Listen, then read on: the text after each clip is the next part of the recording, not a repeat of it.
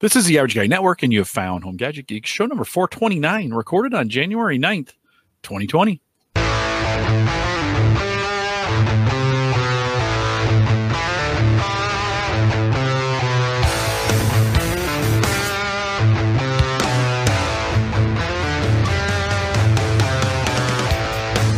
Here on Home Gadget Geeks, we cover all the favorite tech gadgets that find their way into your home. News, reviews, product updates, and conversation, all for the average tech guy. I'm your host, Jim Collison, broadcasting live from the AverageGuy.tv studios here in a beautiful today, but we got some snow coming, weather this tomorrow. They were out, I don't know, Paul, if it's what it's like where you're at, but ahead of the storms, they try and spray down the streets, just to kind of keep they put some defrost, antifreeze kind of compound down to keep the ice down. Yeah. They do that for you guys too? Yeah, those white stripes. Was it magnesium? Yeah. Something. Yeah, those Something white stripes like in the highway before the storm. Yep. Yeah, kind of. I came out of work this morning and they'd sprayed that stuff down already on some of the roads, and I was like, well, they must be thinking we're going to get some pretty cold weather and some snow. So it'll be there before you know it. Of course, we post the show with world-class show notes each week out of the AverageGuy.tv. We want to welcome you back. For those who are at CES, just a reminder, we got Ryan out there as well. And if you want to follow the CES coverage that's going on, I think, or has gone on, depending on when you listen to this, thinkcomputers.org/CES 2020. So if you want to head out there and follow Ryan and some of the work that he's done out there or is doing, just depends on when you listen to this at CES, thinkcomputers.org/CES 2020. Of course, you can also listen live on our mobile app. Best way to kind of listen when you're on the road or at CES. You could be listening to this right now if you're doing that. HomeGadgetGeeks.com. I want to thank our Patreon subscribers for doing that as well. If you want to join the conversation, there's been a lot of conversation lately in our Discord group. Head out to theaverageguy.tv/Discord. And if you want to join us in Facebook, theaverageguy.tv/Facebook. Mike is out tonight. I'm sure he's having a good time. Paul Braren has said yes to coming in for his biannual visit to Home Gadget Geeks. Paul, welcome. Thank you, Jim. Thank you for having me. Great to be on again. Good to have you. Yeah, you made it. You didn't tell me you were doing this, but for those who, you got to come out and see the video. Paul has decided to make this work from inside the Tesla in his garage. Wait, no. I'm not in the garage. Oh, I thought you were. I'm on Mars. Oh. Yeah. What are you talking about? Nice. And there's the odometer. Yeah.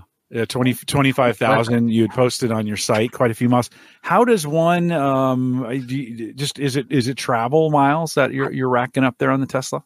Yeah, a lot of it's for work last year, and actually I had 2 job changes last year, and a lot of it is visiting customers. So all the way to Richmond, Virginia, to Maine, to Pittsburgh. So quite a span there. You made the jump to Dell. Had you done that when we had you on last, or were you just getting ready? Oh no, I can't remember. That was 2 jobs ago. Was it? Yeah. It's been a year. So we talked. No, has it really been a year since we had you on? Yeah. Well, so maybe your annual visit. I have to step up my game a little bit. Make sure you're here twice a year and not every 6. How's the new role? It's been very good. I've only been at Dell Technologies since October 28th of 2019. So still new guy in the role. It's a large company like IBM. I was at IBM for almost 22 years. So learning the ropes. There's a whole lot to learn. They have a whole lot of server storage that I'm getting up to speed on, as well as servers, of course.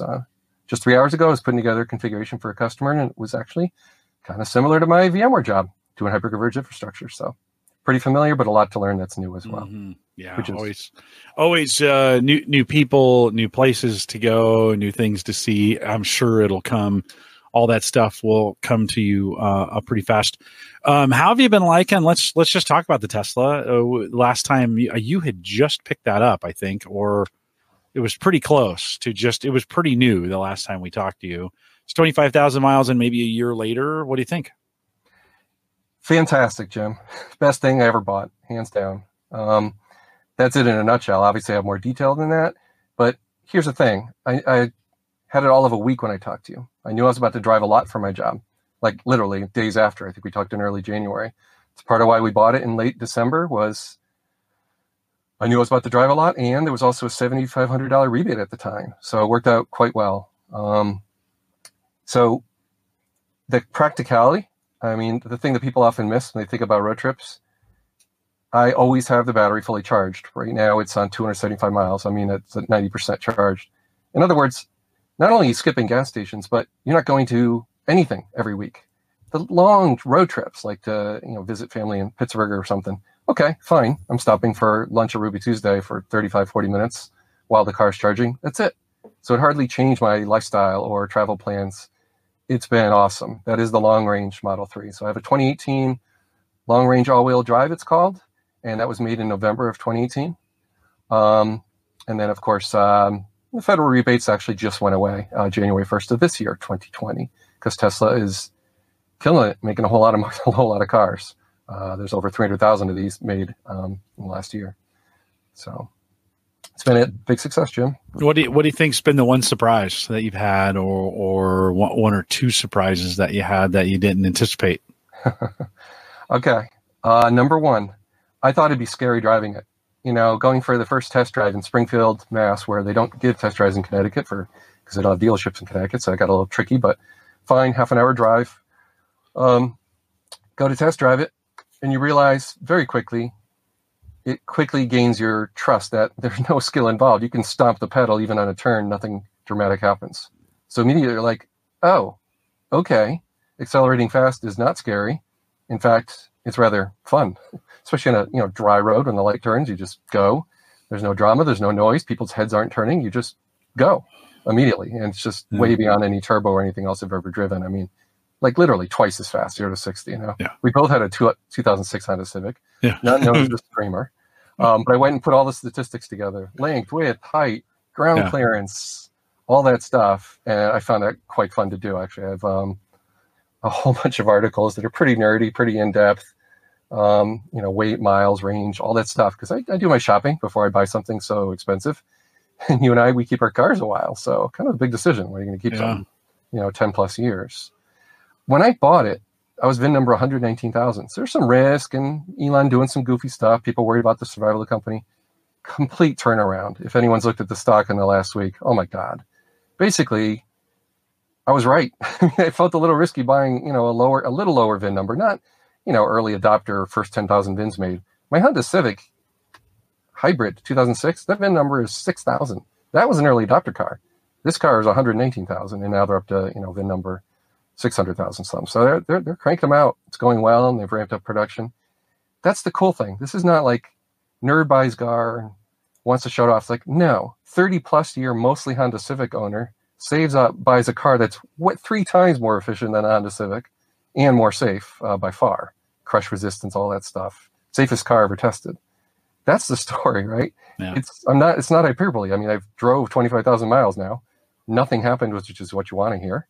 And it's just been awesome. Now, so surprise number one, it doesn't scare you at all. Surprise number two, so when you go in some things in life and you need to jump in both feet, right? So remember the test drive story I told you? Mm-hmm. That was surprise number two. So when I said to my wife, hey, finally someone at Tesla is offering me a test drive not too far from our house rather than driving all the way to Boston. You willing to hop in a car to go to a Panera Bread behind there? They set up a little Tesla pop-up tent. Could we go for a test drive just in case? Maybe someday we make a change with my car and my 2006 Honda Civic getting kind of old and one of our sons could use a car and all that. To my surprise, not only did she say yes, but I warned her the car looks like a spaceship inside. It's very minimalist. You might hate it because it's something new and not a lot of buttons. Quite the opposite. So enough of that. She just bought 3 weeks old. That is the standard range plus, a whole lot more affordable. Thank goodness this car came out. They started shipping that in volume in April, and naturally everyone asked the price. So yeah, their starting price is now down to $35,000, but it's really more realistically $38,900 minus $1,500 Connecticut rebate, minus another $1,875 federal rebate because I snuck it in December. So add Connecticut tax, yeah, you're sneaking in just a whisper under $40,000 per car. We're going to keep 10 years. Yeah. You know what? Compared to the Honda Civic, when I looked, I actually spent over $30,000 on mine in 2006 on all kinds of options, whatever. It's 25% more expensive in today's dollars adjusted. Big deal. The car is so much better. So now my wife is quite pleased, and hers is the daily driver around town. Mine's the 4-wheel drive that we take on the long road trips. We certainly didn't need 2 cars with a ginormous battery. Right. And actually today there was announced a product which can power your house and the battery from your cars. So that's pretty cool. Here I got 2 giant batteries in the garage. Wouldn't it be nifty if that could handle a power outage that rather than a gas generator? Yeah. Yeah.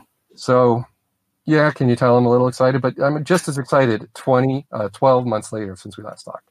That has not changed. Every time I get in the car, I'm like, I can't believe I freaking am able to enjoy this thing. 24,000 miles, 25,000 miles. I still feel the same way. It's a good feeling. I'm not even like a super car nut. I mean, we're both driving around modest Honda Civics, right? It's not like we're super into it. Now I drive people maybe a little too nuts, but it is fun talking to people or taking them for test drives. It pretty much ruins them the second they're in it, especially if they drive the car.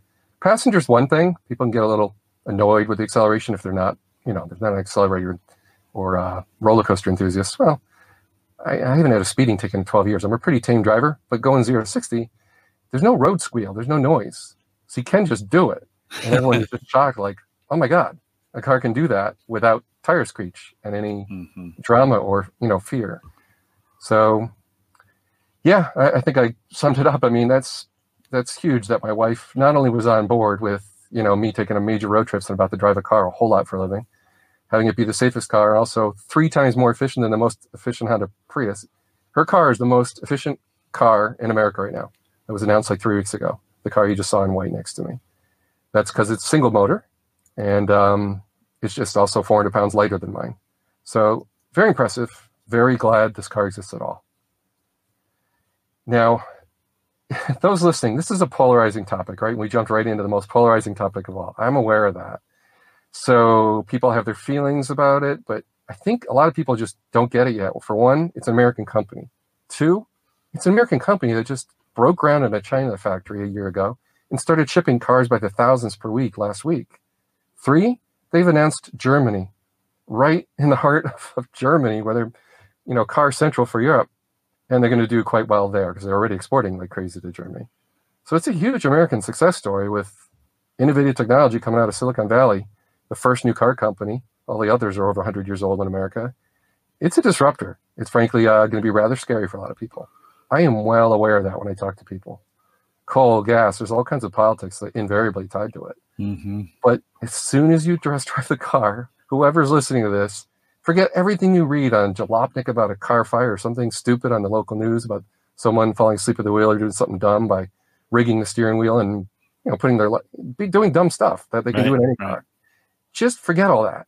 Go take a test drive and reserve judgment until you actually do that. And ignore all the words. If you do want words, though, and you're a nerdy engineer type, go to tinkertry.com/Tesla. It's all there. Or bit.ly/TeslaVids, VIDS. Everything's there. I have a ton of videos of me driving around with a GoPro and all that good stuff. So there you go. Just give the audience an earful. But yeah, no. I mean, I'm a guy who's very careful. And for me to be this excited a year later, that's a pretty good sign. What kind of a lot scary? What kind of maintenance do those require? Well, rotating the tires front to back was done in my garage by a Tesla mobile service van. That's pretty cool, right? Not having to go to a service center. Mm-hmm. And he jacks it up. The car is so much torsional rigidity. He just jacks it up by the left rear corner and the whole left side lifts off. Swaps the wheel front to back. I'm like, well, that's interesting. So there's your maintenance, Jim. I did need to pour some washer fluid in, and then my wiper blades are getting a little old.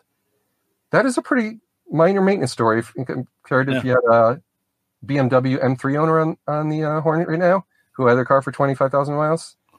Well, their story might be a little different. So cost of ownership is the point I'm trying to make there. Yeah.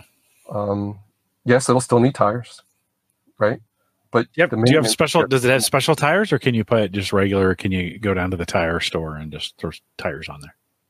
Yeah, no. I mean, given the car selling by the hundreds of thousands, Canada and U.S. now stocked up, and they expect blowouts and all the usual. The infrastructure is getting much better. Yeah.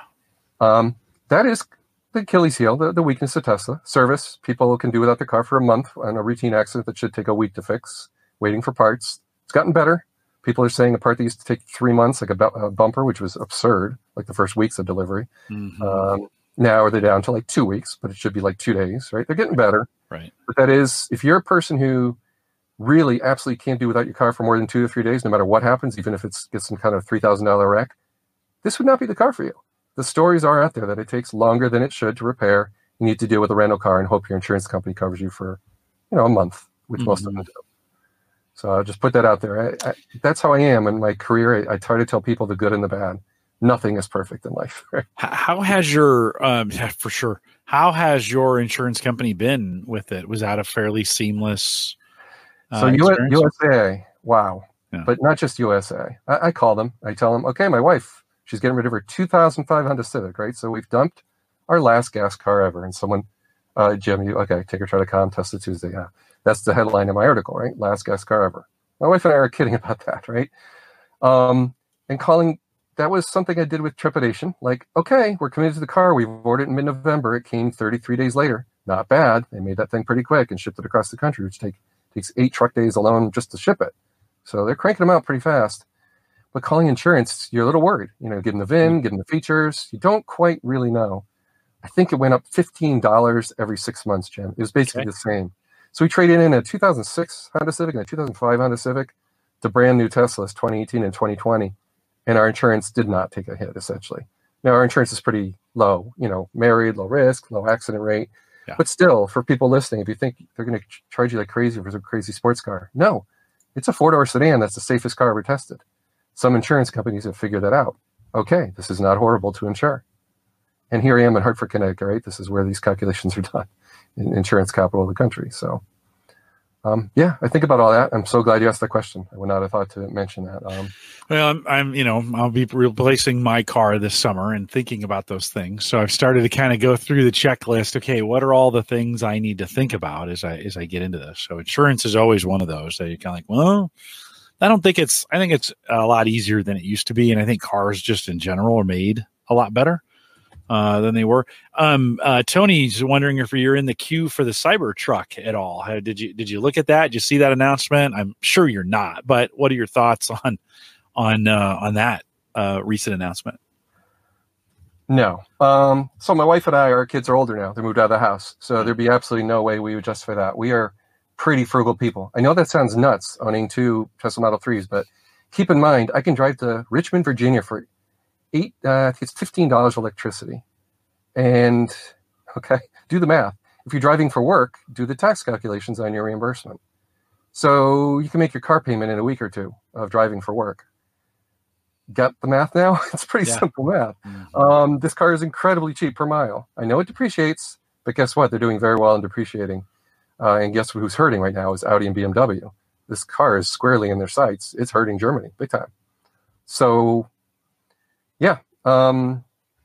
the math is there. If you're going to own something 5, 6, 7 years, kind of like you own a cell phone for 2 or 3 years with the cell phone plan, you got to look at what the phone's going to cost you when you own it for 2, 3 years. Yeah. Well, with a car, when you own it like 5, 10 years, like my wife and I, we're going to look at the total cost of ownership. And that's where the Tesla really excels, especially a high miles person like me. 25,000 miles a year, that's a lot of gas. Do you feel the post 100,000 mile, when you get there, and I'm going to ask you to speculate, but do you feel as confident when you get to that 100,000 that it'll be just as good at 100,000 as it was at 25,000?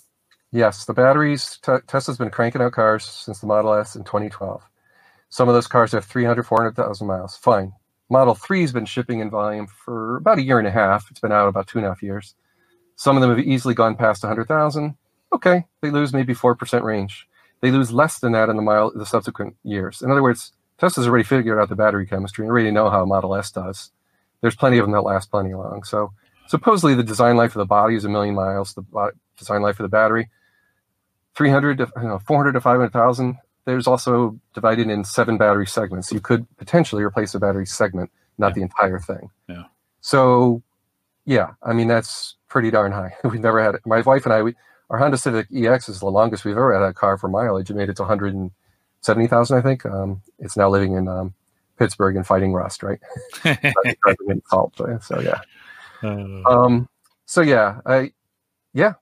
Whatever questions people have in the chat too, feel free to ask me or leave comments under my articles. I threw it in the chat there for people on live. Sorry, I wrote the wrong URL. Leave comments right below the articles. It's really fun for me to answer something because you're likely the same. Only 1 in 2,000 people that read an article leave a comment, right? So whatever you're thinking, someone else is probably thinking the same question. We on my Civic, my hybrid.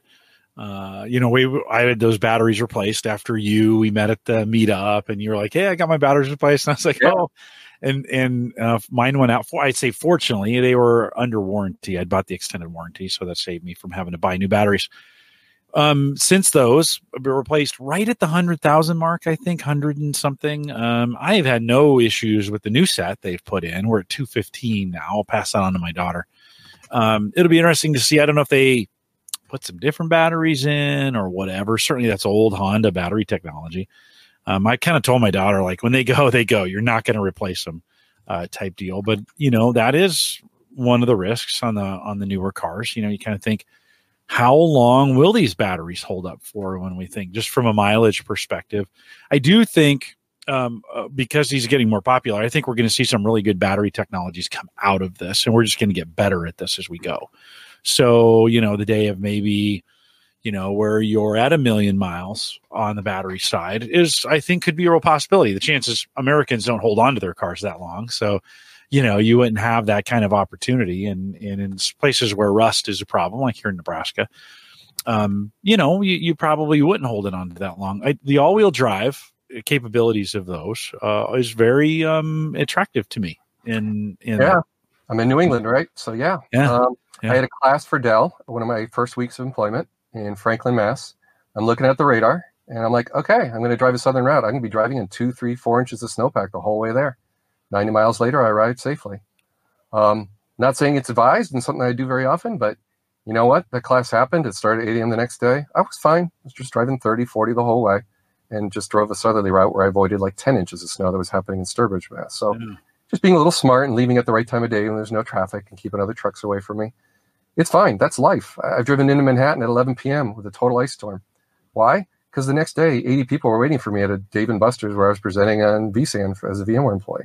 That's what a job is like. You got to get there. Yeah. This car pulled it off, including valet parking in Manhattan, which is a hateful thing to have to do, to hand over a key. But guess what? It locks the car from accelerating fast. They can't see your name and address book on the screen. It locks the glove box. It locks the frunk. So if you have a laptop, you lock it in the frunk. They can't get up in the front trunk there. Okay, that's a pretty cool valet key.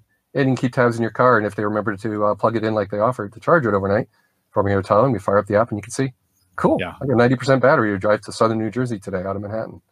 So that was my job. That was at VMware, where I couldn't do a train because I'd be in Manhattan one day and then southern New Jersey the next, regularly, like week after week. So the car nailed it. Not great to drive into Manhattan and anything, so I'd go there at 11 at night, park overnight safely, and head on out after customer meetings. And so, yeah, my point is, it's not babysat. This thing drives in all kinds of snow and rusty salt and whatever. And here I am a year later, and it's worked out. When I bought a new Ford, this was years ago now, at 30,000, I needed to replace the brakes. When I bought the Honda Civic, because it's got inductive charging, I remember taking it to my mechanic at 40 or 45, and I'm like, hey, you should probably check the brakes. And he's like, are you even pressing on the brakes? because I was getting brake assist on that car. On the Tesla, I'm assuming, it's a 25, but so you're not even close to needing to replace those. But brakes would be the other component besides tires that you have to replace. Have you had any thoughts or any research on when you got to do that? Are those going to last longer? Are they doing anything different there? Funny you should ask. So four-wheel drive particularly, you got two motors. So as soon as you let off the accelerator, you can do one pedal driving in this car. It's an option. So what's one pedal driving mean? It means as soon as you let off the accelerator, your brake lights go on. So if you totally let off your foot off the accelerator, like a lot, all the way to from a little bit of pressure to zero, completely lifting your foot, the car behind you sees your brake lights go on. Why? The regen is very powerful, Jim.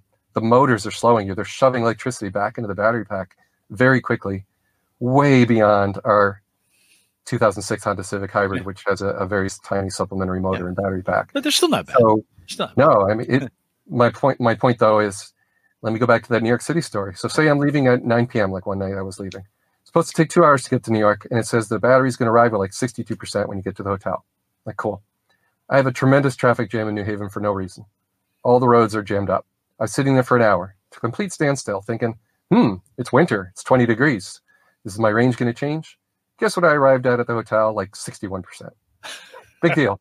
In other words, the car is so good at regen, so a lot of it was stop and go for like half an hour. It doesn't matter if it takes me 2 or 3 hours to get to Boston and New York. I live right between both of those. Yeah.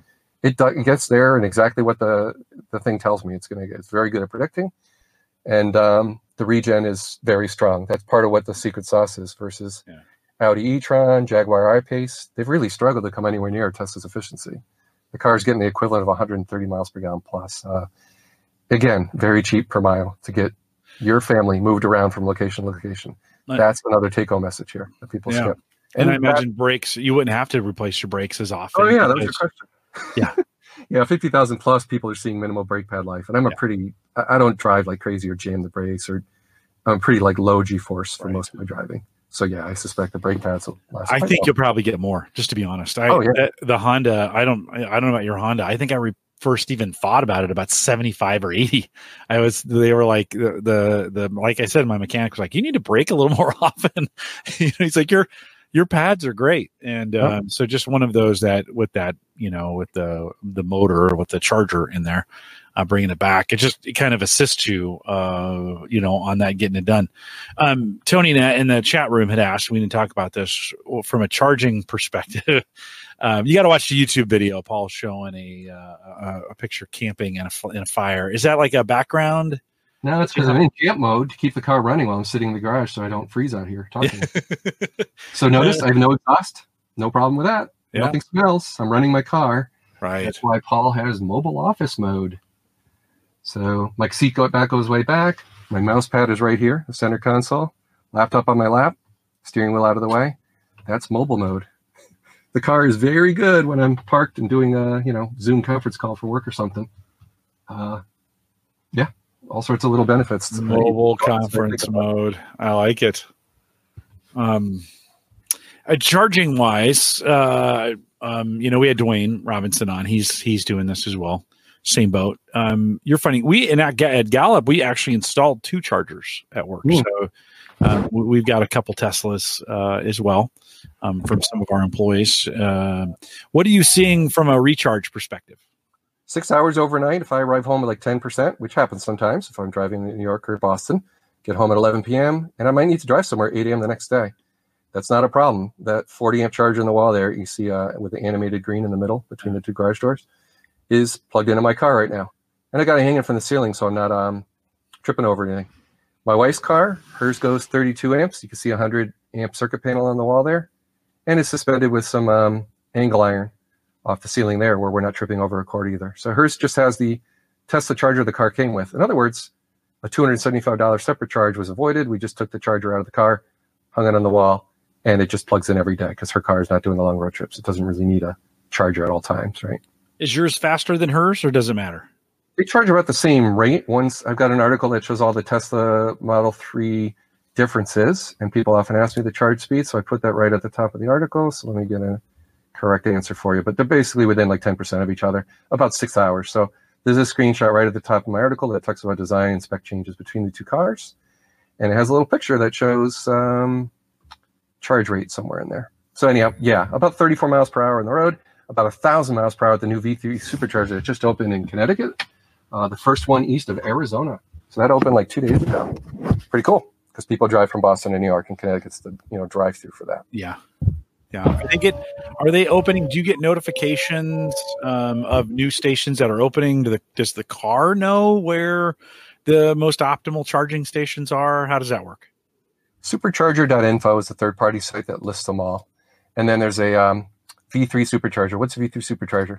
They used to charge at 150 kilowatts, and now they charge at 250. What does that mean? It means about 1,000. You can get, 100 miles of range in 7 minutes. So if you're just going on a trip that's a little longer, like for me to get to DC is a little bit beyond a tank in the winter, a tank of electrons, let's call it. So I'd have to stop in Delaware for 5, maybe 8 minutes to stretch my range to make it the full 360 miles. Big deal. Like that's incredible, right? When you hear those numbers, that is not parking at Panera Bread for 3 hours while sitting on Wi-Fi figuring out why your Nissan Leaf's taking forever. That's how long it takes a Nissan Leaf to charge. They charge it 20 miles an hour if you're lucky, and their batteries are not lasting long. They did not do a great job for longevity in that car, the competitors. Chevy Bolt a little better, but they didn't really do thermal management of the battery, so they didn't really have 400, 500,000 miles in mind. Mm-hmm. Tesla's motivated to get that right. They want to do a fleet vehicle. And also cabs in New York are now buying Model 3s. Police stations are buying Model 3s, seeing the math, because they idle all the time. Think of what a police car does cruising around town. In perfect match, right? Mm-hmm. So yeah. Mm-hmm. Do you think, will the others catch up as these are in the market longer and just market forces, like everybody else eventually reverse engineers and does things differently and does them better? Do you think you'll see the other auto manufacturers catch up and do a better job with this? Yeah, it's taking a while. Like, you got the Honda CEO saying, yeah, it's going to be 30 years. And America doesn't have enough chargers. That's delusional. I mean, I just sold and blogged all about why I got rid of 2 Honda Civics, because Honda offered nothing like this. Yeah. Tesla, I'm sorry, another one to watch out. How long is Toyota going to last if they don't wake up and start making something electric? It just doesn't make sense to me. So it's sad that there's not more competitors. So Tesla's mission is accelerate the move to sustainable future, basically. That's not the exact wording, but the point is, it's not just making cars. It's part of why they own the solar business now, right? They're trying to light a fire under Detroit, and that's working in Germany now, but also move towards sustainability. In other words, electricity that's from the sun. And I know a friend whose wife wanted to talk to me and my wife about our car and owning it, what it's actually like. They went and ordered a Model 3. And when he put an order in for the 0 to 60 in 2.9 seconds Cybertruck, 3-motor edition. Yeah. He's got solar all over a giant garage. Perfect, right? The dude's going to be driving on photons from the sun. It's cool. That's the ultimate thing, right? Just think about that, what he's able to do. Drive a pretty cool car, in his case a truck, and drive around off of solar panel power much of the time. That's awesome. So, yeah, Tesla's motivated with their mission statement that's been true for a long time: accelerate the world's transition to sustainable energy. That's their mission. Everything I've said in this whole call so far has been consistent with that, including opening in China and opening in Germany, because the demand is tremendous. The naysayers were wrong. The car is selling by the hundreds of thousands. The boatload, literally, getting shipped over to Europe right now. I obviously followed the space a little because I got more into it once I had the car, realizing, wow, this is a huge disruptor. And I think the trucking industry, the number one job in a lot of states in the Midwest is trucking. So with Tesla trucks coming too, again, this is going to continue to irritate a lot of people.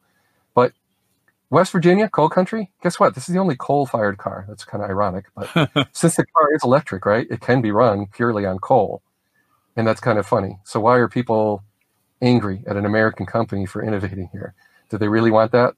Not want that eventually? Like, it's going to happen. Mm-hmm. So I hear you, and it'd be good if there's more competitors. And unfortunately, they're taking a while to catch up. Like I-Pace did not sell too well, and BMW has an i3 that didn't sell too well, and they're not real serious about it and stopped making it. Chevy Volt hybrid stopped making that. They're having trouble competing. That is worrisome. You don't want Tesla to be the only one, certainly. So this year, it's now 2020, there'll be many more offerings, including VW, which is a huge conglomerate. That's a good thing. They're not shipping into the US yet, but hopefully their ID3s will take off. It's good for everybody. So unlike BMW or Maserati drivers who want an exclusive car, Tesla owners that I meet at Supercharge and all, they're the opposite. We can't believe our friends and family don't drive electric vehicles yet. We don't necessarily care about the brand that much. We just know they're going to have a giant smile on their face once they get in one, realizing, holy smokes, it's far better than anything they've owned or driven in their lives. Hands down. Like whatever brand, pretty much. Even a Chevy Bolt I've been in. Pretty cool. And a Leaf. I've driven in those too. All right. Paul, who's second? If you say you couldn't have bought a Tesla, what would you have done when you were going to replace the Honda? What would you have gone with? Well, my wife and I didn't need a sport utility, so I don't speak for most of the audience, right? Most of the audience probably has some kids and wants more space. They can get a Model Y. They're willing to wait for the Model Y coming late this year. So in my case, if there was another brand, what was shipping that my wife would get last month? We couldn't afford an Audi or certainly Porsche Taycan. No, that's $180,000. Audi and Jaguar E-Pace, not even close. We didn't have another car, Jim, and I wouldn't have bought the Chevy. They're not serious about it. They're not. Yeah, their dealerships make their money on repairing the old cars. They're really kind of screwed. How do you transition this? It's a real problem. They have to go all in or forget about it. Would you have gone back to Honda and bought gas? Just No, no, we're done. I mean, I've had my eye on this for 3 years. Like, yeah. I'm just saying, if you could have done Tesla, say they weren't available, would you have gone back? Would you have replaced her car with a gas car? Say they're back ordered, couldn't get them, couldn't buy it. No. I don't know. My wife was already on board, remember, for a year. No, I get it. To drive it because she knew she'd like it too much when she drove it. Yeah. Once she drove it, that was true. She was now hankering to replace her car. Then her car needed to be towed twice in a span of 3 months, all while I'm far away on a business trip. Right. And that was it. You now have the talk like, okay, how do we do this? What are the monthly bills and all that? And by the way, we settled the family first, got them through education and finishing their masters. We did it in that order. That's why we were driving ancient cars around for years, all through high school and middle school. So that every family story is different. But my point about telling you about the rebate, there is a Tesla with 210-mile range that's kind of crippled artificially a little bit. It's the same battery as my wife's, but it starts at $35,000, and you probably have a rebate in whatever state you're in. Like New Jersey has $5,000 rebate. So what did I just say? I just told you about a $30,000 car, a $31,000 car that pretty much everybody loves. Consumer Reports says it's the most loved car ever, like 98% customer sat. The car is kicking butt from the people who actually own it. There's no other car in my lifetime I remember like this, Jim. Yeah. What other car had 250,000 people, actually 400,000 pre-order? What the heck? Like, this hasn't happened. If I was going to order that for summer, do I need to order that now? Can I? No. My wife's car is 33 days from placing the order to delivery. Yeah. And it's from California, so not bad. Those days are gone, Jim. So yeah. When you talked to me in the last podcast, that was true. It took a while. Yeah, it took a while. A month. Actually, my car was not that bad. I think it was 6-7 weeks, a little longer a year ago. Any cameras in those cars from a security perspective? Do you have anything on the inside? I know the backup cameras and some of those kinds of things, but any other security features that come with that are kind of fancy? Yes. You mentioned the valet key, but what else? So, in an amazing stroke of timing, I found myself driving to Hampton Inns, not necessarily in the most awesome place of the various cities I drive to, all over New Jersey and New York. Pretty cool that they added Sentry mode, meaning they started using the camera that's aiming out the front, 2 out the sides, and now 1 out the license plate. So what is Sentry mode? It records to USB. Well, people put a thumb drive in. The thumb drive dies in 2 weeks or 2 months. So it's both a dash cam and, if you turn on Sentry mode, it's recording video constantly when the car's parked. So that wears out your little USB thumb drive that was never meant for 99% writes, right? Yeah. Cool thing is, you can't view it on the Tesla screen, so you'd have to like pull out the USB drive, and if someone dinged your door or whatever, you'd have to review the footage. So just last week, the engineer who created a product actually came to my house, and it's called Roadie for Tesla. And I'll be reviewing this. So those of you on the YouTube, basically I fired up an app, happens to be iOS, but runs on Android. And we now click connect, and it's saying there's a firmware update. I'm going to ignore that right now because I'm on camera. And here we go. We got some footage of the not cleanest part of my garage. Get a little better footage. Okay, here's me, driving yesterday or something. So basically, it's joined a Wi-Fi network. In my case, I'm at home, so they're both in the same network. But when you're on the road, it'll join the Wi-Fi hotspot of a Raspberry Pi Zero that's in my glove in the center console. Tiny little device that lets me view my footage. In fact, someone unplugged me from Panera Bread the other day, and I had fun seeing who did it. Wearing a baseball cap and pulling it out. Whatever, I just drove away. I'm like, fine, he needed electricity more than me. I was kind of just seeing how fast it charged. I didn't, Yeah. But my point is, if someone's going to tamper with your car, this car is a bad choice to mess with in a parking lot. There's endless videos on the web about people cutting people off and witnessing accidents, dash cam catching it, or when the car is parked, people being up to no good. So yes is the answer. And they added this all with software since the car came out. The car is just getting dramatically better. And that's a pretty good example of a very compelling feature that was added for free well after I took delivery. I think that was maybe April. I asked last show, we talked, we had a little security breach here at the college compound, and I have spent a bunch of time with cameras and figuring stuff out. And, you install some new cameras, and then you figure some things out about those cameras after using them for a couple of weeks.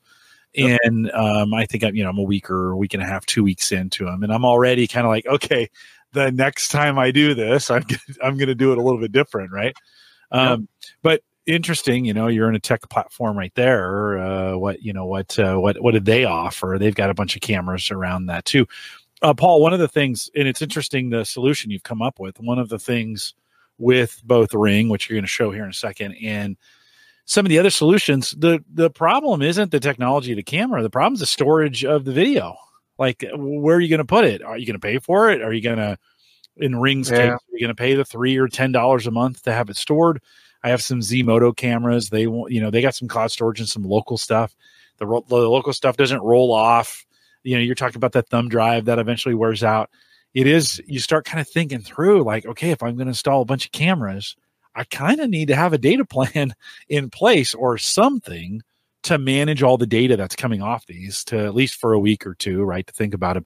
You've got some Ring stuff in front of you there. What do you want to talk about there? No, great segue, Jim. Monthly bill, right? It used to be maybe you'd set up a Synology NAS in your home and stream to it, like, Dave McCabe has stories about that too, right? Trying to keep local video.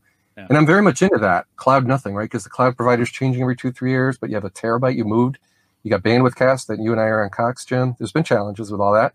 It's kind of nice if you could build your own infrastructure, but man, Ring did kind of nail it with the Ring Alarm product, because now I'm paying one monthly bill to have fire, smoke, bridge to my existing detectors. So I put detectors in all the bedrooms all over the house, and they're just, First Alert.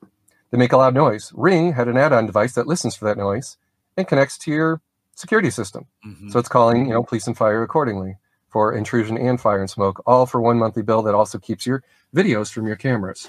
That is smart. Meaning, yes, I'm paying a cloud bill to keep those videos for longer. Now, what's the downside? Do you remember Jamie before he was big and got bought by Amazon, right? And you would talk to him and interview him, which was fantastic. Yep. He was kind enough to leave a comment under my article on my website where I've caught someone else's audio in my video. It freaked me out. This is before the recent things where they talked about overseas people viewing the videos or too much collaboration with police. Ring has had some black eyes this year, the last 6 months or so. But my point of telling that story about the wrong audio, it did worry me about security a little bit, right? Like, they really take it seriously if I'm listening to someone else's audio. And Jamie was kind enough to leave comments on my site explaining what happened, the technical issue, and how they were fixing it. That did mean a lot to me, because you're buying a platform.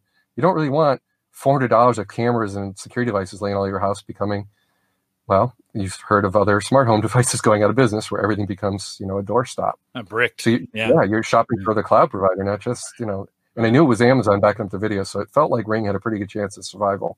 So I don't regret that, but man, it took them forever to add two-factor for logging in, and that's creepy when people have cameras inside their house. Yeah. That is bad. So the two-factor they added, it's pretty weak. It's SMS. We'll just ask Twitter. SMS is not the best two-factor. You really want an app or something. And you and I have traveled overseas and you need a data plan. You want your two-factor on your phone. You don't really want to rely on SMS because you go overseas, you don't even have your U.S. phone number. All sorts of little things. They could do better, and they've got called out for it. And I think that's good. They've had their comeuppance that they need to wake up. Yes, they had the $1 billion, many millions, whatever it was for Amazon takeover, but they need to keep taking this seriously. And people don't want to see each other's videos, and they don't want to hand it over to police automatically or any of that. So. Yeah. Anyhow, so I don't regret buying it, and I blogged about them real early days, including having to swap out the Ring for the Ring Pro, getting a better one, and swapping out the transformer in my basement that didn't have enough voltage I had some problems, and I blogged all about it, warts and all.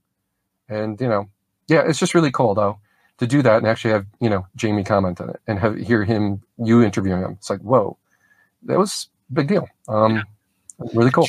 That kit that you have, I think that's a $199 kit that you have that you're showing there.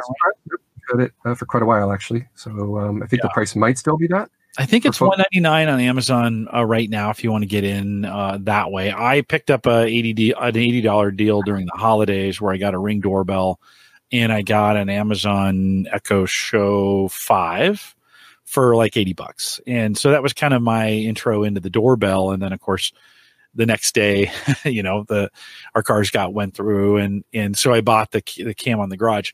I've been thinking through. Ring has a pretty reasonable plan. I think for the $3 a month or $30 a year, I can get the minimal storage back up for what I'm doing. They have a $10 plan. Do you have to do that full plan with them? Is that what it's costing you? Yeah, with monitoring for alarm and fire, I believe I had to do that. Yep. Yeah, $100 a year. Not I don't think unreasonable, to be honest. And I've still got some trial time on what I'm doing. I'll make a decision. I'll probably go with the $3 plan and back them up. I have of all the cameras I put in, so 2 Z-Motos, 2, which I would never go with. I would actually never buy, but 2 rings, and then the D-Link through Sighthound, where I do get to do my own storage that way. I think, if I moved or if I was going to redo things, were going to go, I was going to redo it.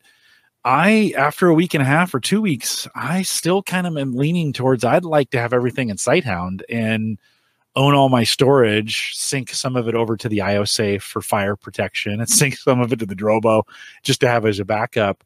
That's kind of like, I've liked the functionality of the Ring cameras. By the way, Aaron Lawrence, who was on 3 weeks ago, maybe now, she just did a review on the Ring cam and talked all about the security issues that you're talking about. So it is like, it's very typically, she doesn't get that techie, but in her review, she was really, really clear. Ring has had some bumps in what they've been doing, just like you said. And I think going in, especially this audience, is probably pretty sensitive and pretty savvy to that. I wasn't aware of those when I picked up that doorbell and the stick-up cam. I wasn't aware of those when I bought them. I might have made a different decision if I had known that. Now, I've got them up. They work great. I think Ring's going to do some things in the future. Have you added, since you put that in, what else have you added from the security system? Yeah, no, cameras, like your story about cameras rang true. I was actually just doing something similar, adding an additional camera right near my giant white plastic box in my front step for, deliveries, having a camera there. My wife Sarah just referenced that box. There you go. She was like, "Hey, didn't somebody come on and talk about like thing, right? Product, like who talked about that? I talked about that, I think, in the last podcast, right? No, it was. Yeah, she remembered it.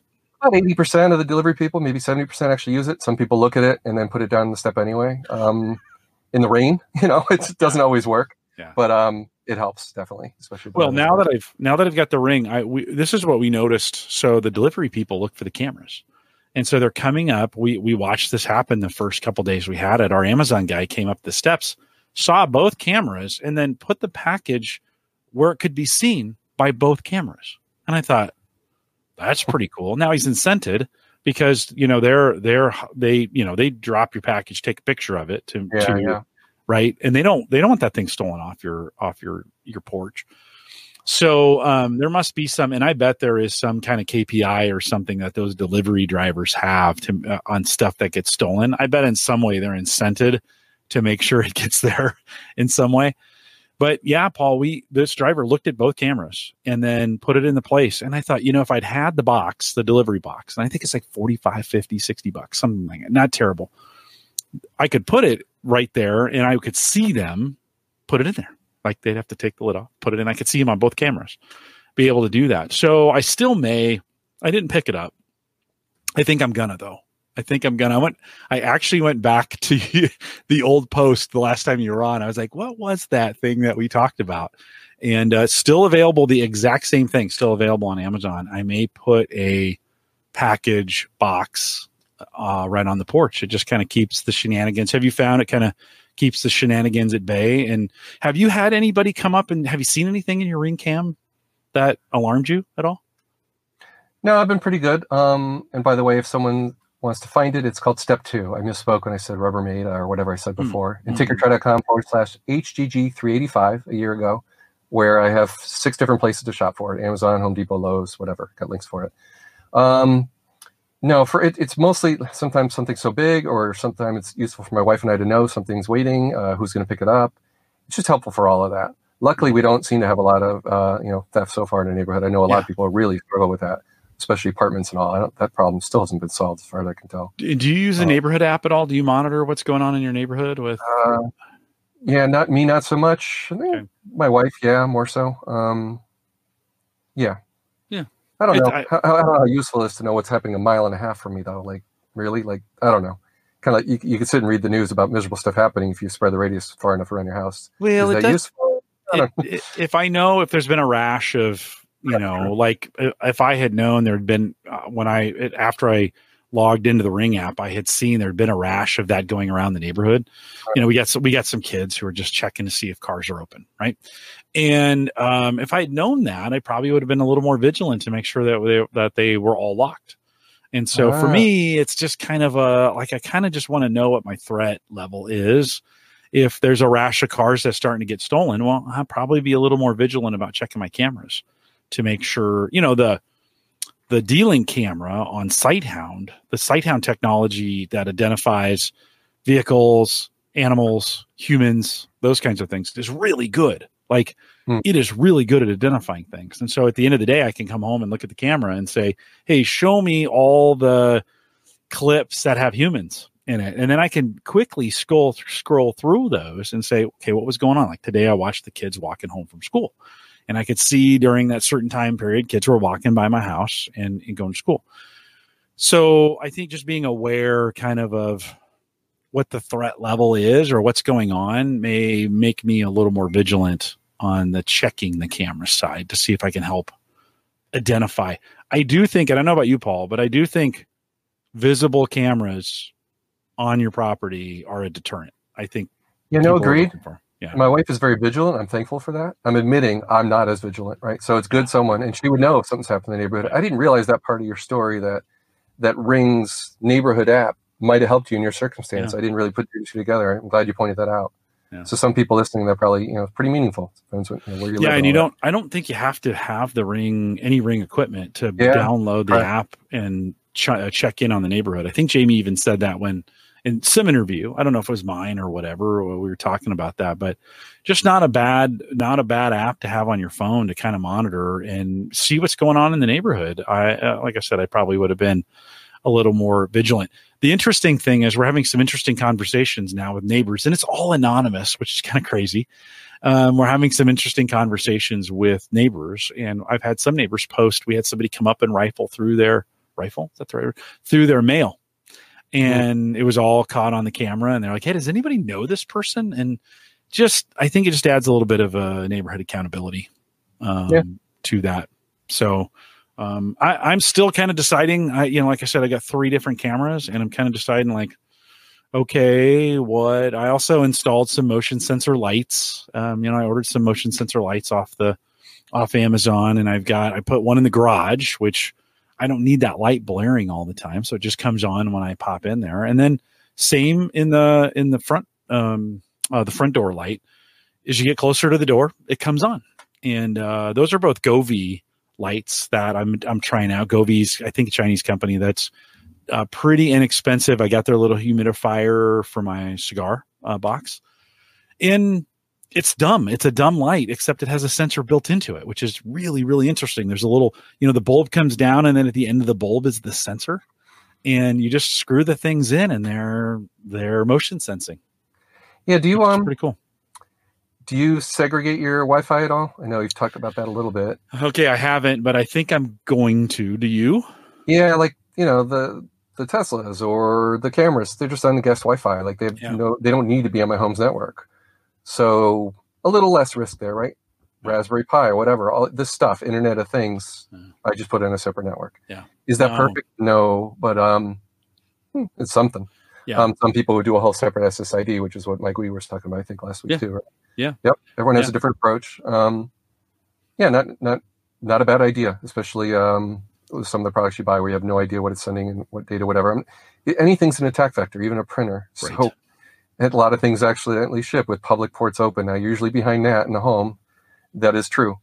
But firmware can do some weird stuff with lateral moves. So, and it's been CryptoLocker and all kinds of stuff. Yeah. So, just curious what you do there. Did you install a Chime at all with your Ring? No. I installed the Chime Pro, which actually acts as kind of a repeater or an amplifier for the Wi-Fi, and I attached both devices to the Chime Pro. Did you have to do that at all? Yeah, no, it was good with Eros. So I have actually 4 Eros. I have one in the basement lab where I'm working on Tinker Try stuff. Upstairs, one near the garage where the cars are, so that works fine. The Tesla show 3 or 4 bars. And upstairs, and that handles the garage, the doorbell. Our house is not that huge or anything. When you hear Dave McCabe, he's got like 4,000. That's huge. Right? He's got a big space. Like a whole different story. Yeah, he has a big space, and he has big corners. I mean, he's spread out, so he's got to get that Wi-Fi to the corners, to the edge of things. Yep. And so he has a challenge on that. I don't. Here, I can get away with. I have a 1-bit Defender router that does its job. So go ahead and show that. Yeah. Speaking of networks here, don't show yep, this time. Nothing showing there. Yep. Sorry about that. Here's. There we go. Let's do that. What's different about my phone? Let's take a look. What do you see for logos there, Jim? I see both Verizon and AT&T on there. So what's that about? And then shows the signal strength of both, right? So how do we do that? So a lot of people aren't aware that iPhone 10 or 11 has an eSIM as well as a nano SIM. So that meant I called Verizon when I got the Dell job and said Dell wanted to offer me a phone and carry a second phone. I'm like, yeah, no thanks. How about just mail me the SIM? So they send me an AT&T SIM. I call Verizon and say, hey, I got an unlocked iPhone 11. I want to pop out the nano SIM. Can you move my phone number for Verizon over to the eSIM part of the phone? They said, sure. They went and did that. You reboot the phone, test it out. They called me. It worked. Then I popped the AT&T SIM in. Now I have a dual SIM phone. Takes phone calls from both, place calls from both. There's actually a good FAQ on Apple's site. And I don't know if you do show notes off the chat, but let me throw that there. And it walks through all this because guess what? For messages, for voicemail, there's some thinking to do. Here's the cool part, Jim. Data. And this I can't show because I guess it is phone numbers, but automatic failover from one to the other. That is cool. So you pick your cell primary for cellular data. Is it the personal one or the work phone, the work SIM? And if one gets really weak, like disappears, it hands off to the other one. In other words, I have one heck of a hotspot, a dual branded hotspot now. So if I need to host a Zoom meeting pulled over at a charger or something someday from the road while parked, I just plug in the USB to my computer, USB-C, because the charge is nice and fast, right? Nice fast charge. And it's wired tethering, no Wi-Fi at all for the best, most robust connection. And my phone's now providing data on AT&T or Verizon, whichever is stronger. Pretty cool thing that people just don't seem to know or haven't heard of in Android 2. Dual phones can be really handy for work. Mm-hmm. Why would you want to carry two phones to have to charge and Bluetooth connect? Well, it's messy, right? So they have to do. No, that's super cool. Before we leave the ring, I want to talk a little bit about Cox here in a second. But did you in the notes have it says ring freezer story? Did we talk about that? Yeah, that's great. I'm glad you brought that up. Yeah. So the moisture detector, water detector, leak detector, whatever you want to call it, number one cause of damage to people's houses, right? When they go away. Mm-hmm. So I unbox it. I record a video in 4K, and like many of my videos, it never saw the light of day. I don't think I ever got that published. I've got like 80 articles in my drafts folder after 8 years of blogging. And you do a lot of blogging, so I'm surprised you have that much in your draft. Oh, so. God. I never. But anyhow, 1,000 articles, so some are going to fall by the wayside. But anyhow, that's one that never made it. But their water detector product, it was only like a week old. I bought it pretty early. I should have blogged about it. And the story there was, I unbox it, I pair it with my Ring alarm system, shows in the Ring app, and it keeps track of temperature. So if it gets really cold or if it gets wet. So I'm forgetting the exact name of the product. But I put it near the sump pump hall in the house. And when I'm back there, for whatever reason, as I plop it there before I go to bed that night, the hatch for the garage, the hatch for the basement wasn't completely closed, and the door wasn't completely closed. So I'd been doing some work or throwing some stuff out. Whatever happened, I didn't seal things up. It got to be like 8 degrees Fahrenheit that night. Things got really chilly. And what do you know? I was greeted with an alarm the next morning, went to check it out, and I had been planning to go away for a few days. That could have been bad. I could have frozen pipes in my house. Yeah. My point is, within 12 hours of installing the thing, it saved my bacon. Because I would have left the house with the basement unconditioned and would have had no clue about it. Yeah. So there's my success story with, I think, a $40 product, right? Okay, they nailed it. I put my house at risk without knowing about it, and that could have been bad. Yeah. So a bit of insurance there. Now, even better would be if a leak detector would turn off a valve that turns off the water to your whole house. That'd be kind of cool. I think Ring is adopting a whole lot of third-party ecosystem, right? So you can get a whole lot of third-party products. Yeah. That'd be pretty cool if a water detector would automatically trigger. Okay, this person's got a leak and let's just turn off the whole house. Right. I think that's the one thing I've learned in the last 2 weeks with doing all this work in re-resurrecting the Habitat, right? I bought the Habitat back in the spring, tried using it. I wasn't ready for it yet. Like I didn't fully understand what it could do. And after installing cameras and thinking through some things, I pulled the Habitat back out. Also, D-Link had upgraded all their systems. Philips Hue had released a brand new app that I didn't know about. And it was just like in 6 months, that whole ecosystem had changed radically on me. One of the things I've realized then with all this IoT work that I've been doing is we have made strides, huge strides in integrating all these systems together. So you can get Ring and Zmoto and Wise and all these devices now connect all these different ways, and they all interact with each other. It's not seamless and it's not easy, but it does work. And I think it's just going to get, as we consolidate a little bit more and such, I think it's just going to kind of get better. But there is a lot of integration going on right now with all the services. It seems like every single IoT app has a bunch of automations in it. The Google Home stuff will do it. The Amazon A-Lady things will do it for you. There's a ton of different options. And so I don't know about you, but I am finding I woke up to a world where a year ago not a lot was possible and nobody was working together, and now all of a sudden everybody is, and you have this amazing integration that's going in with all these things. So it's an interesting, for me, it's just been an interesting wake up call to like, oh, maybe I need to dig back in on some of this IoT stuff and think through all the integrations that I have, including. So I set up an integration that leaves the lights on down here for the litter box and the front door, but shuts everything else off out front. And those are all on sensors now. And so you just get it just gave me some new options, right? In some of the stuff that I was doing. Yeah, I look forward to hearing people like Richard Gunther talk about this new Google collaboration with Amazon and Apple. Yeah, and man, he gets some amazing guests on the show too, and he keeps nailing it. So I just threw something in the chat there too about that collaboration. The industry could use that. Like you said, you're looking for apps. Well, if you don't get a Ring camera, then you've got another app to fire up to check that other view of your driveway, whatever. It's a mess. Yep. It's a little harder than it should be. Well, but it's harder, but it's more. There's more things that are possible, and so I can build a dashboard in Habitat that brings all these things in, but not quite all of them. And I can build a dashboard in my Amazon infrastructure that gets almost everything, but not quite all of it. Google Home, which does a really good job of it, by the way. I think they're on to something there.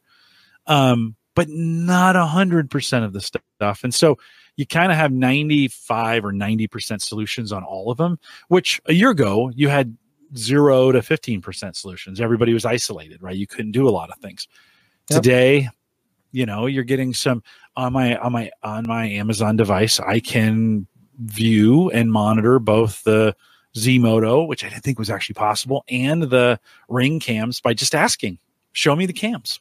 And it logs into the website and brings me the cams back. It's slow and a little clunky, but there's just so many. The Habitat is a super interesting device because it's got all this user, it's a really sharp development community that are doing a lot of cool things, but you almost have to be a developer to interact with it. I mean, I'm copy and pasting code into this thing to make it kind of work. I'm trying to get those guys. I'm trying to get Patrick Stewart back on as well to talk some more about that. So Paul, it's just, I say all that to say, I think the IoT world for the consumer, for the average guy, has changed drastically. I started approaching this stuff. I'm like, wow, this is way different than it was a year ago when I first interviewed Habitat. And didn't find it that interesting. Today, I'm finding it very interesting. You and I have had this discussion. We got to have it because we have it all the time. You first and then me are under internet, data caps. And I think it's been a year for me and maybe some change in doing that. And you'd put in the show notes, how are you dealing with that? I haven't had any problems. Actually, the only time I did was when we were doing some really big cryptocurrency stuff. And it was, downloading dozens of blockchains kind of thing. Have you had any problems? Or certainly now you have dual SIMs on your phone. You can just switch over to that. But have you had any problems with your data caps? Yeah, no, I definitely used. I went with Gigablast, and why? When I joined VMware early 2017, in the first week, I blew through my cap. The corporate laptop, was doing backups, and I do a lot of stuff with big files. So it was pretty much a no-brainer that Cox was forcing me at that point to move over to Gigablast, where they removed the cap. So I just had to pay more per month. It's pretty significant, though, right? Yeah, It's $50 more. it can be $950 down and $37 up. So it's asymmetrical, right? This is not fiber. So it's a DOCSIS 3.1 cable modem. And they were willing to pay for that, but I ended up, I think I owned the modem. And it took 6 truck rolls to get that right. So I was a little bit early for Gigablast in my neighborhood, one of the first in town. Yeah. Kind of reminded me of being ISDN, the first dude in town in 1996 or whatever it was. So once they got DOCSIS 3.1 working in my neighborhood, I could consistently get that speed on a synthetic test. But Jim, real world, whether it's Microsoft ISOs you're downloading or from VMware.com, a hypervisor, whatever, most sites just cap you at like 20 or 30 megabits per second. You're not seeing anywhere near 800 megabits. Yeah. The cool thing is, though, you could be downloading 5 ISOs at once. And since my little actually $110 now, Ubiquiti Edge router can keep up with that, it's fine. It can handle that. Trying any third-party products or filtering products, they all slow me down to 100, 200. When you're paying for gigabit, you want gigabit on the WAN interface, and you want to be able to actually handle that. And to my surprise, the Ubiquiti I've had for 3 years has been a complete success. And that's really helped me for my home lab. DNS works great for local name resolution. Linux and Windows machines can see each other by name. They automatically see each other. If a computer has a host name by default when you boot Ubuntu or something, and it makes up a name, okay, just go over to a Windows machine and ping it by that name, and everybody knows each other by DNS. Like, that is a cool product. Most home consumer routers don't do local name resolution. They're just for surfing the web. They don't care what's in your house. So sorry, we're going slightly back to topic, but I just want to touch on Tony and others, I think, in the chat. They wanted to know about Insteon. Yeah, success story. I started blogging about Insteon in 2012. I've had no product failures since 2012. It's 8 years later.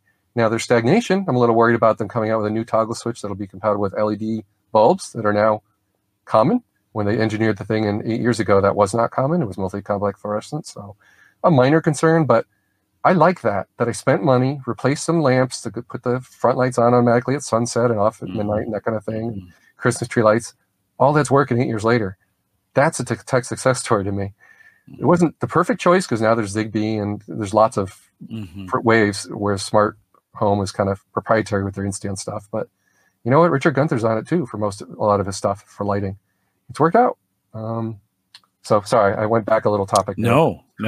What are you thinking from a home automation standpoint? What do you not have that is going to be the next thing for you to install home automation wise?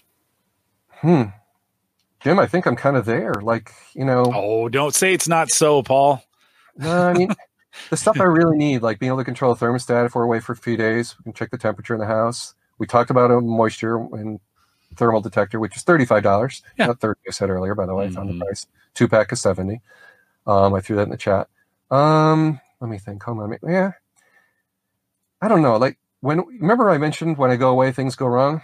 My wife is pretty keen on things going right, and they've got to, and that's what my customers expect me at my day job is reducing risk in my life and in my customers' data centers. Kind of same thing at home. My tinkering needs to be separate on my workbench in the basement.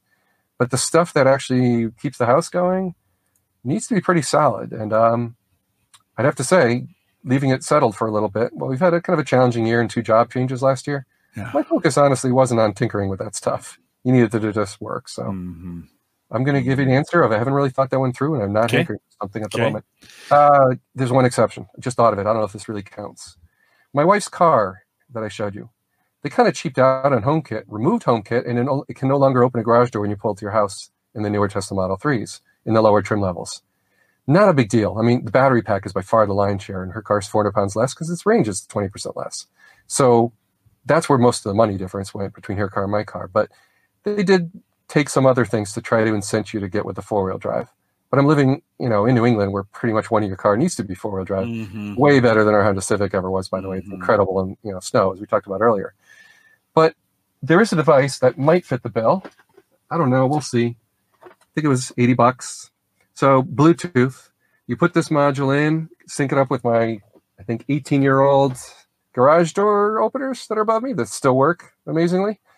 Basically giving them some smarts where Bluetooth gets out of range. Okay, it automatically closes the door.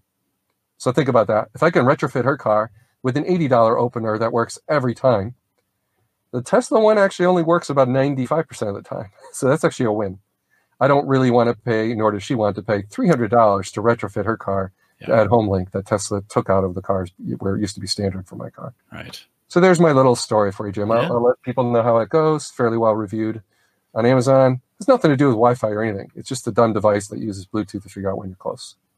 For your particular device is close. Oh, let's let them in. Is it a security rate? I'll be keeping tabs on that. Hasn't been. Yeah. We'll see. Paul, there's been some discussion in our Discord group about light bulbs, Wi-Fi enabled light bulbs versus switches.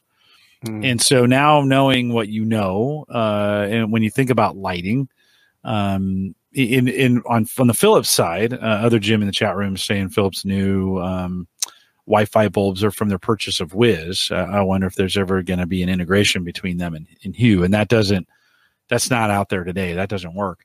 But do you have any preference when you think about it? And it's kind of gone in the Discord group. It's kind of been like some folks are like, I'm moving away from bulbs and I'm just going and I'm getting dumb bulbs and controlling them with smart switches. Have you kind of thought through that in your environment as far as how you control them and how you want to control them? All right. Our house is built in late 94. We moved in, first owners, early 95. When houses were more affordable. Thank goodness our timing there. So we're now living in our house almost 25 years. It has toggle switches on the walls. You know what? From a human factors perspective, not a bad idea. Kind of swipe your hand across the wall and you can very easily find a toggle and turn it on. Okay. So if someone else is in your house, it needs to be that easy. Yeah. Anything that requires an app or a tabletop controller that's labeled what to turn on and off, kind of a fail. And when, a family of 4, and then we actually had 7 living in the house at one. I get the number right? Yeah. Everything's got to just work, and that's part of that project where I had everything working, and most of it's still working. Where if I'm going to replace like a living room lamp that you can't mess with, meaning it's just going to go on and off with the timer, I don't want a wall switch to override it and break that. So I put a toggle in from Insteon where it's a toggle that sticks straight out. You flip it up with your finger, it turns on. You flip it down, it turns off. But it also does its own thing at sunset and sunrise. Right. In other words, there's nothing for the family to learn. He's still the same hand swipe motion. Yeah. Whereas Decora has different shapes and sizes and brands. I don't know. Never a big fan of that because you go to someone else's house and it just feels all weird. Toggles, they're pretty old school. But since the house already had them, I went with that when I went with Insteon. So my office is a little different. Some of the rooms in my house, you might want to turn off a light that's a ceiling light from your bed, not just near the door where you come in. From your door that's supposed to be closed during fires. We learned thanks to Jim. Thank you for that, Jim, by the way. You bet. Yeah. Coming up, by the way, we're still, I've got this still in the box, ready to do the live unboxing when Joel comes on. So, yeah.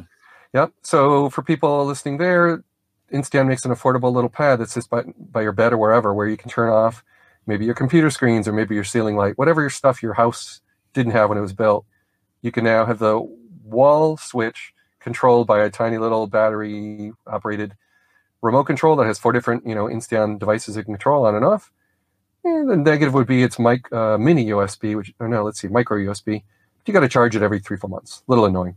Yeah. Not a big deal, but you got to charge it for a couple hours every 3-4 months when the light turns red instead of green.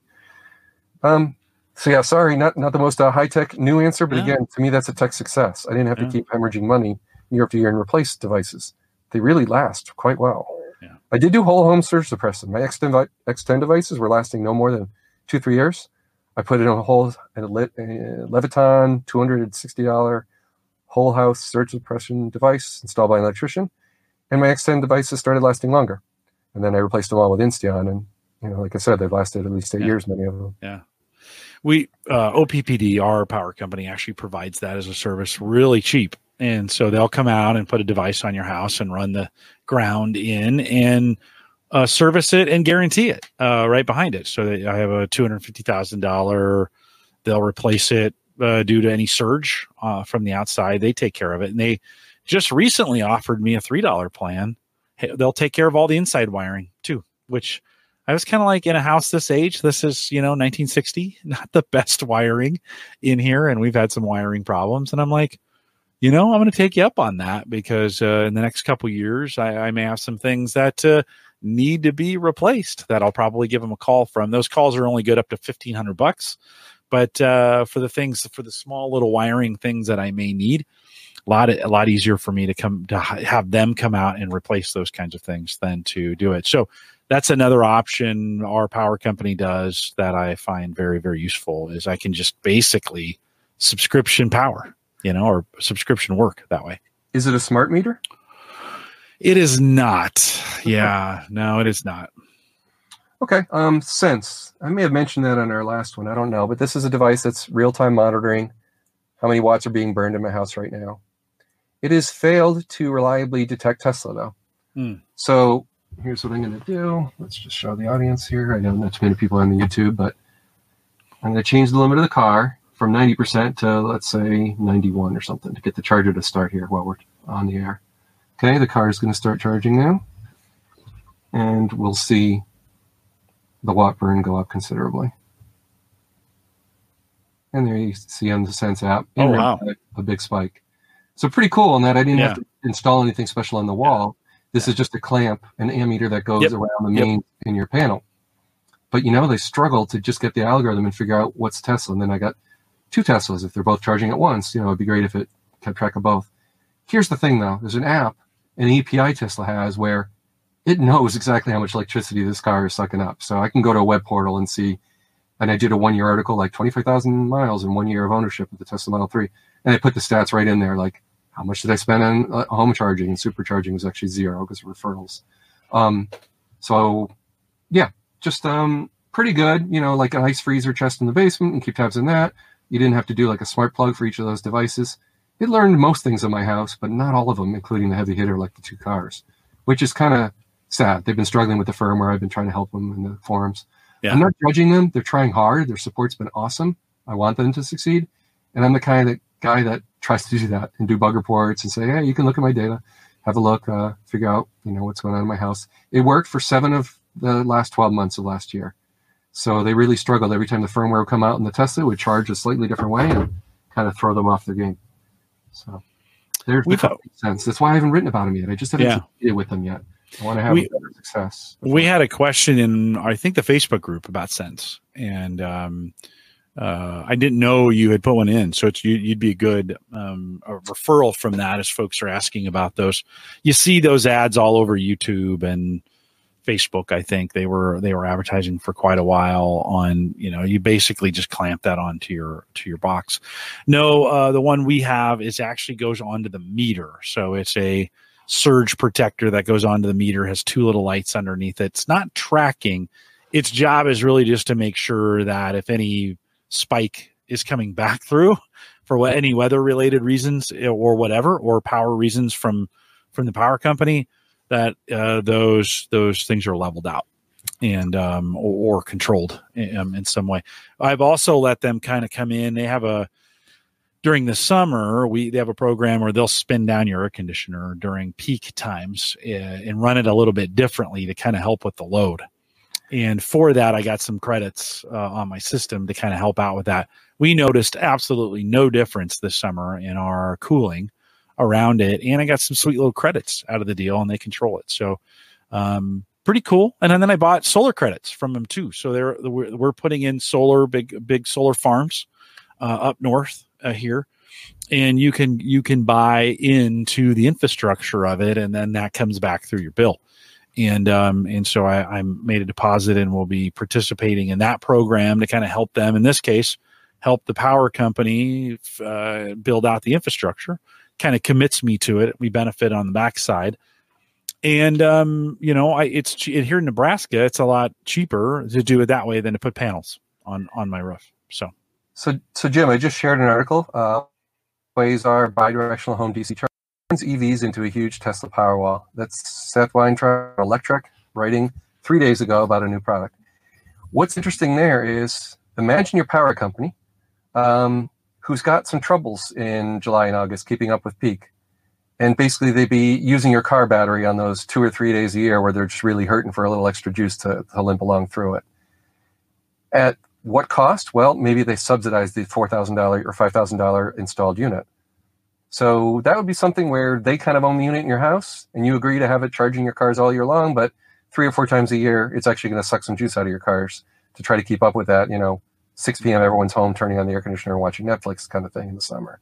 Yeah. So kind of interesting, right? A little different than a generator. Yeah. Or even a little different than traditional solar where you have it on your roof. It sure is. And that's what's been fun about the car. Like, it's opened my mind up to, well, the planet and thinking about all that. And that's even more polarizing, that whole thing, to people actually believe things are changing. But whatever, at least my wife and I are trying, right? Yeah. Rather than just burning through everything that our planet has to offer, we're trying to make steps in the right direction. Yeah. And that's fun for me to write about stuff where if 10,000 people read it and 2.1% actually buy it, I've had a greater impact on carbon imprint than the last 8 years of articles I've written about little home servers. So let that sink in, right? That's part of why I write about this stuff. Just because, well, it's my own blog. I can write about whatever kind of motivates me and excites me. And Tesla has been a little bigger on my blog this year. It's also kind of nice that people actually seem to watch, and appreciate the YouTube videos too. So part of that is Intel stagnation with their Xeon chip and moving past 14 nanometer. So Intel's been kind of a yawn for a year or two. So I'm writing about something else temporarily until they finally go with 7 nanometer and try to, compete with AMD EPYC, which is kind of trouncing them right now. So more to come for me, but I just kind of follow what my passion is, that year and what incites me. And the Tesla's definitely met the bill and have me learn a whole lot about power. One more top power thing, Jim, you still there? Yeah. One more power thing. In Connecticut, I think 6 years ago, we had a really big scare in October where it snowed pretty heavily, like third week of October. And I was actually driving home from Boston, and it got heavier and heavier. Next day, there were leaves on the tree still. It stuck to the leaves. It was sticky, heavy, wet snow. It took down power for 8 days in most of Connecticut. Now, it's 40 degrees, so you weren't bursting your pipes in the basement. But it was a good wake-up call that hospitals, like my IBM customers, they had some trouble. Like, their diesel generators only ran for 2 or 3 days. They were assuming a truck could make it from New Jersey to refill, but there were still trees like laying across 91 for a day or two, our major, north-south corridor. So I just share that story that was a big wake-up call. They started shaving trees like crazy, and our power's been more reliable since, but you still have a little PTSD from what that's like, having my family and my parents move in, trying to save all the food, me trying to fill up the generator by going to the one pump that worked, that actually had power. Gas stations don't work when there's no power, people, if you didn't know that. Mm-hmm. But there was one, a good little drive away, where I'd wait in line from midnight to 2 a.m., 3 or 4 nights in a row to get my tanks filled to go fill the generator, keep the house going with like 8 people living there temporarily. So I just tell that story that people in California are dealing with that for a decade to come. Holy smokes, right?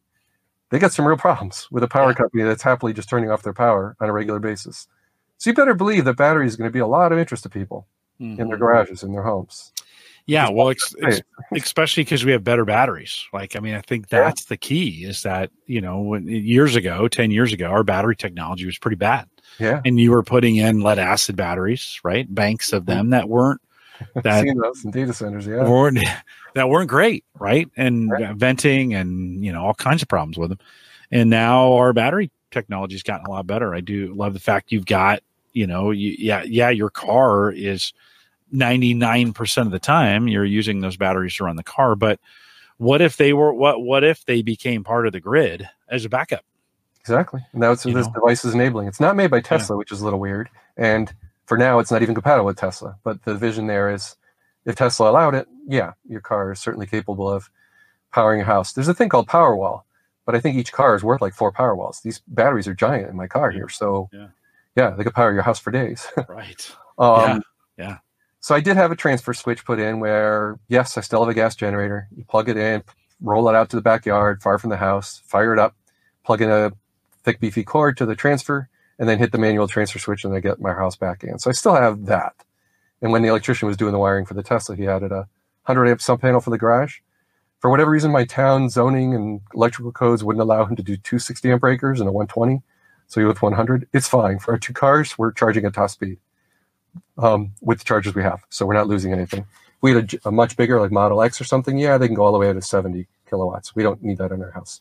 We have no plans for a giant car again. My wife and I, mind you, we've been driving small Honda Civics pretty much our whole lives. So we're used to small cars, even when our kids are growing up and they're 6 feet tall. So we're pretty modest in our needs. We never, just how we are. We like small cars. We're not even hankering for the Model Y. But if I got their interest and they're thinking about test driving it, hopefully you remember nothing else from this. Before you buy whatever brand of electric car, at least test drive one of them. If you're on the fence about going gas or electric, test drive any electric car before you make that decision. I would encourage you. And then consider what I said, that the price is getting down to lower than the average price of the American car, which is now at an astounding $36,000. So you remember, there's one Tesla where you have to special order and call them, say, I want the cheap one. And there's still one for $31,000, I believe. They keep withdrawing it and offering it again. More realistically, it's going to be more like $38,000. That one's here to stay.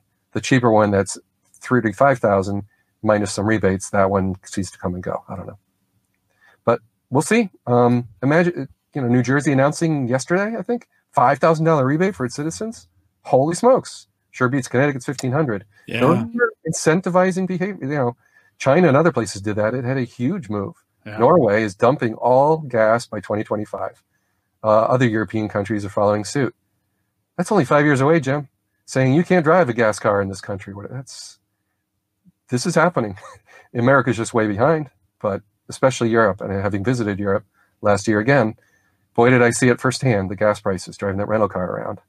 I was pretty keen on getting a car with 40 miles per gallon, not 20, which what most of the rental car places wanted to give me. And I was driving 800 miles with my parents. So yeah, I think about those things. Every dollar counts.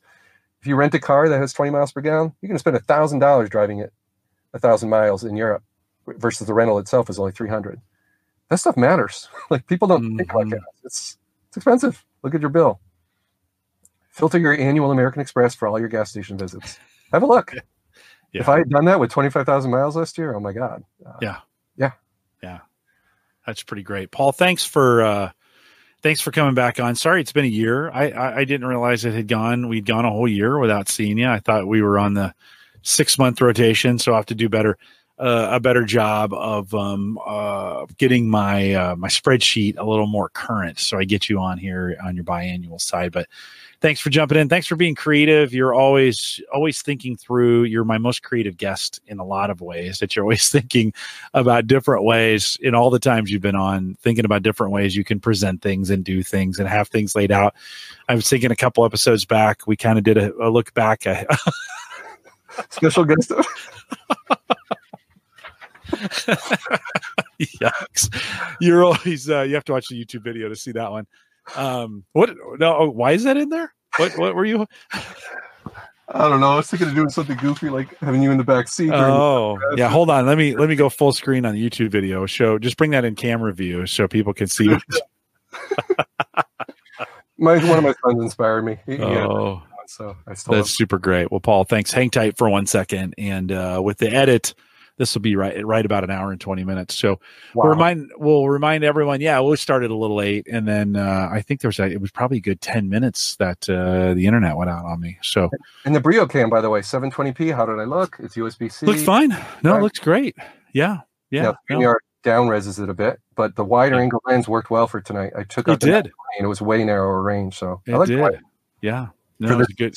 Anyway, I have not had anybody. I'll have to tell Dwayne he's going to have to step up his game. That you came in from the Tesla, and so I'll have to tell him that as well. A couple reminders. One, we want to thank our Patreon subscribers who each and every month support the network. So the averageguy.tv/Patreon. Ed Sullivan the other day was just very generous in what he is doing, a listener, and so we appreciate those who do that as well. And so Ed, thanks for your pledge to Patreon. Again, theaverageguy.tv/Patreon if you want to jump in on that. Theaverageguy.tv/Discord or theaverageguy.tv/Facebook will get you in either one of the groups. You can contact me via email. And last week, many of you did. That episode we did last week, Paul, on the IoT and all that I went through, I got a lot of comments about it. It was one of those kinds of things I kind of expected people like, quit whining. You should have locked your cars. And I got a lot of great emails and a lot of great feedback, so I appreciate that. Jim at theaverageguy.tv. Find me on Twitter at jcollison if you want to connect out there as well. And we got a pretty good Twitter community going on. Of course, we want to thank Maple Grove Partners for sponsoring theaverageguy.tv and all we do. They host and media host for us. plans, high-speed hosting from people that you know and you can trust. Christian has added a bunch of infrastructure. If you need hosting for any reason, plans start as little as $10 a month. MapleGrovePartners.com. And I just appreciate Christian's partnership over the years. Coming up on 10. I think it's 10 since I've known him. And we're coming up on the anniversary this year of Home Gadget Geeks being 10 years old. Home tech back in the day. And I appreciate Christian and his sponsorship as well. Then, of course, don't forget to download the Home Gadget Geeks app, homegadgetgeeks.com, and you can get it there. Paul, we're still loving HelloFresh. There we go. You're doing another service still for food service? Yeah, given the travel and my wife and our schedule, Home Chef worked out quite well for us because we could select a little reduced carbs. So basically just say that in our profile and you didn't have to worry about picking the meal so much. They would just, remove the potatoes and go with cauliflower or something. So it worked out pretty darn well. Not always easy. We do that 3 days a week where I'd be the one trying to cook and because, the nights I'm actually home. So my wife and I both work full time. Not always easy, right? Yeah. But we're certainly eating healthier that way. Yeah. The last week we're trying Freshly. So that's where you just microwave it. So it arrives refrigerated. We're still experimenting. Seems salty. We got to keep looking at it. It's tricky. 1,000 milligrams of sodium, but okay, low carb, but holy smokes, it's a lot of salt. A lot of salt. Yeah. So I know we'll keep at it, but Home Chef been a big success. You're right. Having your house smell good and cooking, and I don't know how to cook, but I can follow the recipe card. It's pretty great. I just enjoy the process. Yeah. I mean, not every night. Sometimes I don't enjoy it or don't feel like it, right? Or just don't get it done or I'm on a phone call or whatever. But yeah, for people listening, I encourage you to think about it. It becomes more affordable when you have less people at home, I would say too, right? No, it works perfectly. Even when my daughter's home, it works perfectly for us. And we haven't tried anybody else, but we do indeed like HelloFresh. So that's working for us. Those meal kits have taught me how to cook, kind of. Yeah, no, same here. Absolutely. Ask my wife. I don't know how to cook really. I never did, but I can follow the cards. And Jim, one more thing I want to mention. I'm just looking at my little notes here. Two more things. Crew Dragon Explosion. So next week, if you like to watch rockets, like Jim apparently is a bit of a space nerd too. I like it. You got SpaceX blowing up something on purpose, and I went and tweeted it out earlier today. So follow me at Paul Braren. And then the other thing is I may have a new server to show off to the world, Jim, that's compact and like a better suited for home lab use. So that's what I'm known for in the VMware communities is what's, quiet and efficient in your home. That's been the thing. Intel Nook has a loud little fan when it gets busy, or 1U servers have really loud little fans. So you got to tuck them in your basement. I've been focused on stuff that you can actually run upstairs in your home. So I found something pretty exciting. Hopefully be able to take the covers off it soon. I'm still working on VMware support and some other logistics issues. And, stay tuned. So for me, I love that stuff. Using my thermal cameras, using my NVMe SSD tests, running VMware and everything. I still very much do that. I still have my evening and weekend tinkering. If you're not checking out Paul at tinkertry.com, that's definitely one you want to add to. He writes a lot. And so even though he's got 80 draft articles, the stuff that does make it there is pretty freaking awesome. So if you haven't checked out Tinkertry, Paul, you're one of the most thorough, well thought out, well planned writers that I know. And just if there's ever an exhaustive, authoritative post on something, you're going to have it. So I appreciate your work in what you do there. You run a great blog, and I just appreciate the work that you do for the community. You've been a good friend for a long time, so thanks for doing that. I appreciate it. Oh, back at you, Jim. It's been an honor to know you so many years, and it's always an honor when you invite me on. Yeah, likewise. Well, we'll get you scheduled for 6 months and not a year right after we're done here. But I just remind folks, we are live every Thursday, 8 p.m. Central, 9 Eastern out here at the AverageGuy.tv live. We always have a good time, and maybe we're not your typical tech podcast, but we like what we do, and we have a great community and a lot of fun in that. If you enjoy the show, you can help me out the most. Just share it with somebody this week. Just take it out, share it with somebody, say, hey, maybe you know somebody that likes this kind of stuff, and share it. It's always kind of fun to pick up some new listeners, so we appreciate it if you do that as well. We'll be back next week. Special guest coming in to talk about the technology around sports and data, which is going to be really, really interesting. I haven't had this guest on before, and so Kevin is his name, and he'll be in to talk about that, and then all kinds of great stuff coming forward. We'll see you back here, and with that, we'll say goodnight, everybody.